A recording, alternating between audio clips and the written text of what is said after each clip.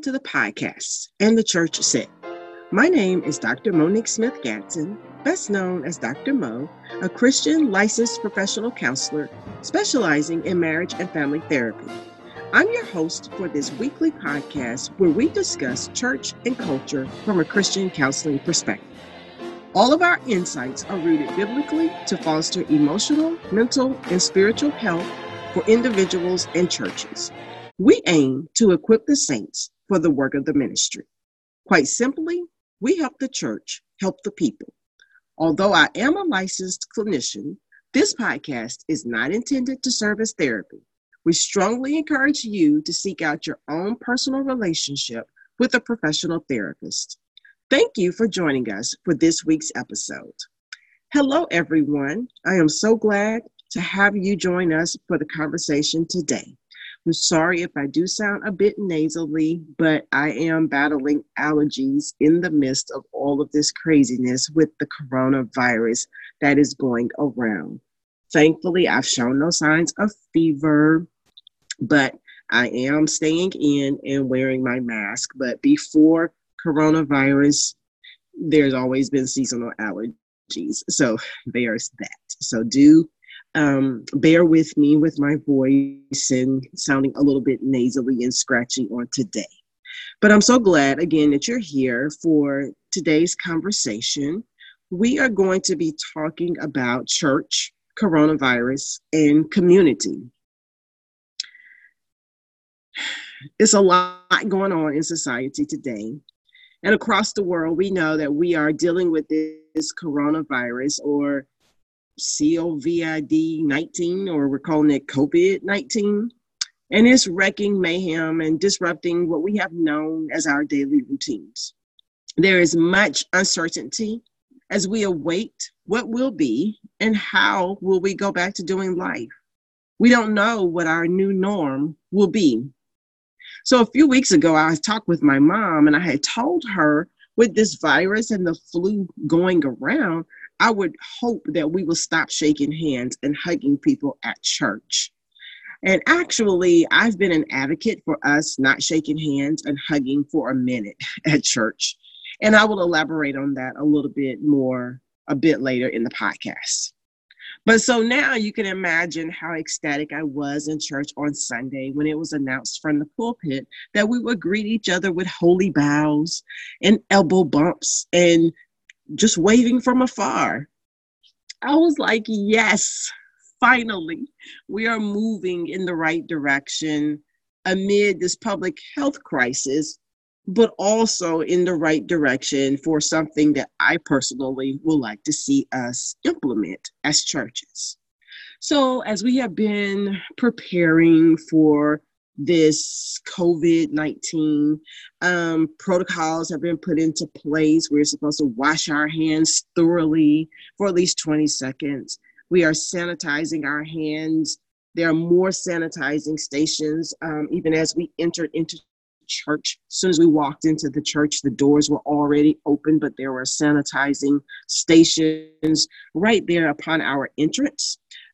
We have been advised to implement social distancing.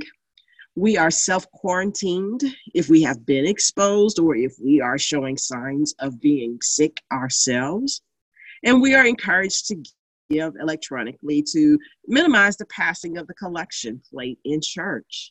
So we are doing our due diligence as we try to lessen the spread of this pandemic. So as the church, we are saying these are the things we need to do to keep the community safe and healthy. We want the community to be safe. We want them to be comfortable, and we want everyone to feel secure. Now, let me go back to why I've been a proponent of no handshaking or hugging at church. This comes from having sat with clients for years upon years who, unfortunately, in the counseling office, will discuss how awkward this time of the worship service will make them feel, especially for those who have been victims of abuse. There are those who have been preyed upon, and that's not with the letter A, but with the letter E, P-R-E-Y, preyed upon, being recipients of long hugs, lingering rubs against one's back, and someone holding on to their hand as though they won't let go. There are those people who are unfamiliar with people in the church community, and they may want to maintain a social distance until they become more familiar with others in this community. And we have those who self-quarantine, and I'm doing little air quotes there, due to what they've been exposed to in their lives. They may isolate themselves due to rejection, and some have also experienced exploitation. If we as the church want people to feel safe and secure in our community of believers, we really need to consider what are going to be the protocols that we establish to make people feel safe. We so often talk about how important community is and getting people involved in community, but have we thought about, is the community ready? Are we really ready to open our doors, confident that our environment is safe? Not only for those who may be at risk or exposed, or those who are vulnerable. Are we ready to open our doors, confident that they will feel secure? Has it been sanitized? Does that environment feel welcoming and not overwhelming? Has it been wiped down? Are there obvious lines of defense as soon as one walks into the door? Who are the first people that we are greeted with? Are they pleasant? Are they friendly? Do they make us feel welcome? Does a person get a sense of nothing here will be forced upon you? That this person can feel a sense of protection? So we know that the church is faced with several challenges of generations of unchurched individuals. There are generations that have exited the church, deeming that the church no longer has significance. There are those who have been hurt by church members or the community. And I could just go on and on about so many of the issues that the church is facing. So how do these discussions need to be formulated? What are the practical questions we need to ask? How to greet people? How to respect an individual's personal space, especially for someone who might have been abused or attacked? How to be more inviting instead of intrusive? How do we consider those who might be leery of entering the community due to trauma or abuses or rejection? We are saying, come and be a part of this church family. But what if family for some have meant heartache and pain? I think the same way we have worked to safeguard our churches and communities against this COVID-19, we need to consider the same level of preparation for the emotional and mental health of our individuals. First of all, does our church look like Jesus? Is this community of believers reflecting the love and the life and the character of Christ? We need to think strategically and intentionally to prepare our community to be healthy and receptive to those we are trying to welcome into the fold. And once in the fold, there should be not only a systematic process of spiritual growth, but individual growth as well. So as we are in this season of dealing with this coronavirus outbreak, please do be safe as you are being asked to remain sequestered.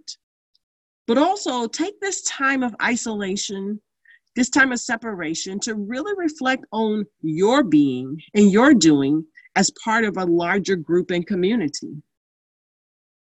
While you are considering ways to keep yourself and others physically safe, think about how that looks for you to contribute to the emotional or mental well-being of other individuals, the communities in which you are a part. And most importantly, does it look like Christ? 1 Corinthians 12, verse 27 says, now you are the body of Christ and individual members of it. What do the individual members that make up the whole look like? What do the individual members contribute to the body? Are you contributing behaviors that are emotionally and mentally and physically considering the well-being of others? I think this is something for us to think about during this time of isolation. I think it's something to pray and ask us, God, what are you doing in the midst of this? It's interesting that it is taking a literal cleaning of not only churches, but other places, businesses and schools and other places that we frequent, venues, entertainment venues. It's so interesting that it is requiring this level of cleanliness and sterilization to keep people safe. And I usually think about things in a parallel symbolically. And I'm just wondering, what is the symbolism behind all of this? Churches having to be cleaned out. Members are having to be asked not to come. We're having to empty out, to clean up, clean out. Yeah, I just wonder, what is God doing during this? I just wonder, what is he saying to us during this time? I will be doing a series on how I imagine building a beloved community will look like on the next few podcasts. This will include some guests as well as some of my own personal insights. So I just wonder, after you've heard these thoughts, what are you thinking?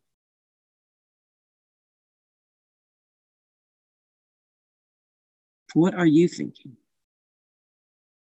And the church said, what will you say? Thank you so much for listening to this week's episode of And the Church Said. And until next time, let anyone who has ears to hear listen to what the Spirit says to the churches.